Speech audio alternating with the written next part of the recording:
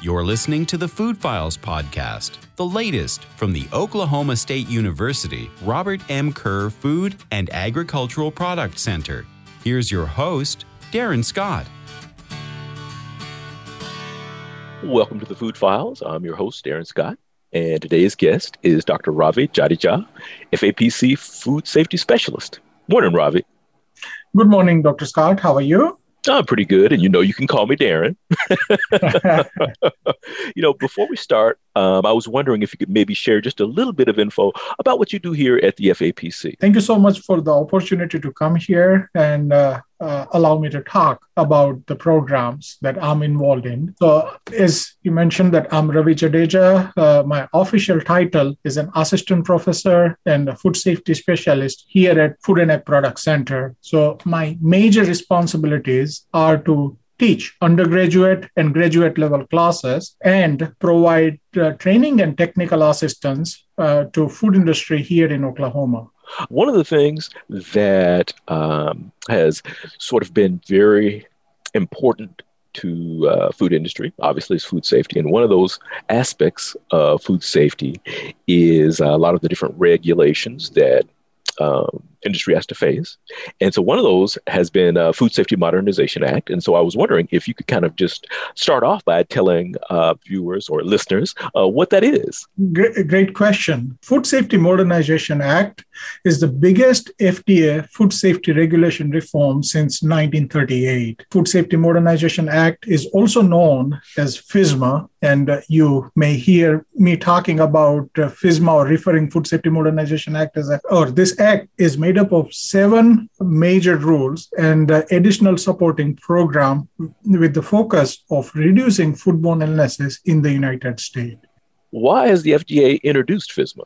The reason that FDA introduced this rule is that according to Center for Disease Control, foodborne illnesses are responsible for about 48 million people getting sick each year and about 128,000 hospitalization. And this is a huge public health burden, and the FDA wants to reduce, and Congress wants to reduce this huge public health burden. And that's why Food Safety Modernization Act became a law in 2011. What different rules are covered under FSMA? As I mentioned, that FSMA has 7 major rules, and all of those rules are designed to reduce the number of foodborne illnesses that we face each year in the states.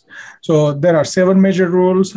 First one is accredited third-party certification rule. This rule is focused on training private certification bodies to go out and inspect foreign facilities on behalf of FDA, because FDA wants to make sure that any food that is being produced outside of the United States, that food is also meeting the same food safety requirement that you would expect any food being manufactured in the United States. There are additional rules on preventive control for human food, preventive control for animal food.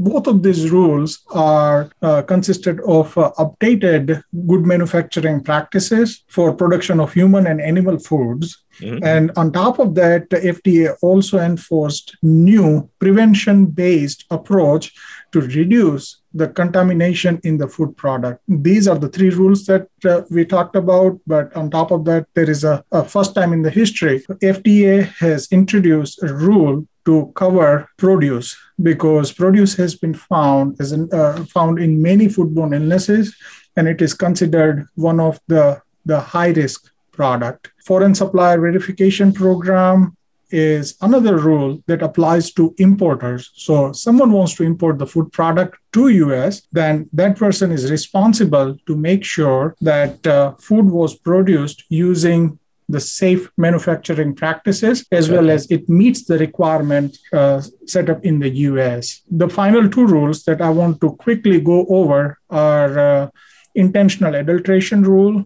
And this rule is designed to reduce the intentional contamination of our food supply.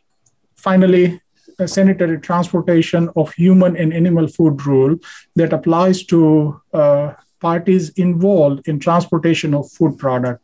And FDA wants to make sure that food does not become contaminated during transport. What about the proposed additional traceability rule? Can you tell me a little bit about that? In last 8-10 years, FDA has been identifying that there are some high-risk food products which are always been in news for very bad reasons, that they are involved in or they are included in some sort of recalls and outbreaks. And when this type of things happen, FDA would like to act quickly, because now with the Food Safety Modernization Act, FDA's focus has changed from reaction to prevention, and they want to reduce the impact of this type of foodborne illnesses. And that's why they are asking certain, and again, this is a proposed rule at this point, they are asking a producer of these high-risk food products to trace this product more effectively. And there are some additional tracing requirements included, which are beyond the preventive control for human food and animal food rules.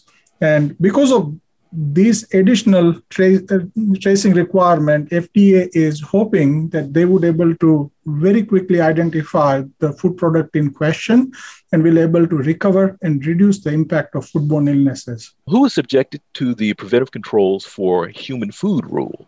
Any food company who need to register with FDA, they are required to comply with human food preventive control rule. Depending on the size, they may need to comply with a small portion of the rule, but everyone is subjected. All FDA inspected food facilities are subjected to preventive control for human food. So are there any exemptions for the preventive controls for human food rule? Yes, based on the size of the companies and then amount of food product produced, companies can apply for exemption for a certain part of the preventive control rule. So preventive control rule has multiple components. One component is good manufacturing practices. So all of the food companies who are subjected to FDA regulation for human food have to comply with the CGMP requirements. But there is a preventive control requirement that is subpart C and subpart G of the rule. If you are small enough, you are producing less than $1 million worth of food product on an average of a 3-year rolling average, then in that situation, you can apply to FDA and fill out a form called 3942A and get an exemption from that particular part of the preventive controls rule. There are some other exemptions as well. For example, if the food product is covered under other FDA regulations, such as seafood HACCP or juice HACCP or even canning, then in that situation, that particular portion is not covered under preventive controls rule. Well, before we wrap things up, Ravi, is there anything else that you might want to mention or add to what we've been talking about this morning? Again, thank you so much for this opportunity. I just want to let the food industry, especially small and very small food industry, know, though they may be exempt at this point, but these regulations are coming up very quickly. And it is in our best interest to get ready for this food safety regulation. Thanks for coming on this morning, Ravi. I'd also like to thank the listeners for tuning into this episode of the Food Files. I'd also like to thank AgCom for the production of this podcast. For additional food industry information, please make sure to visit our website at food.okstate.edu. Until next time.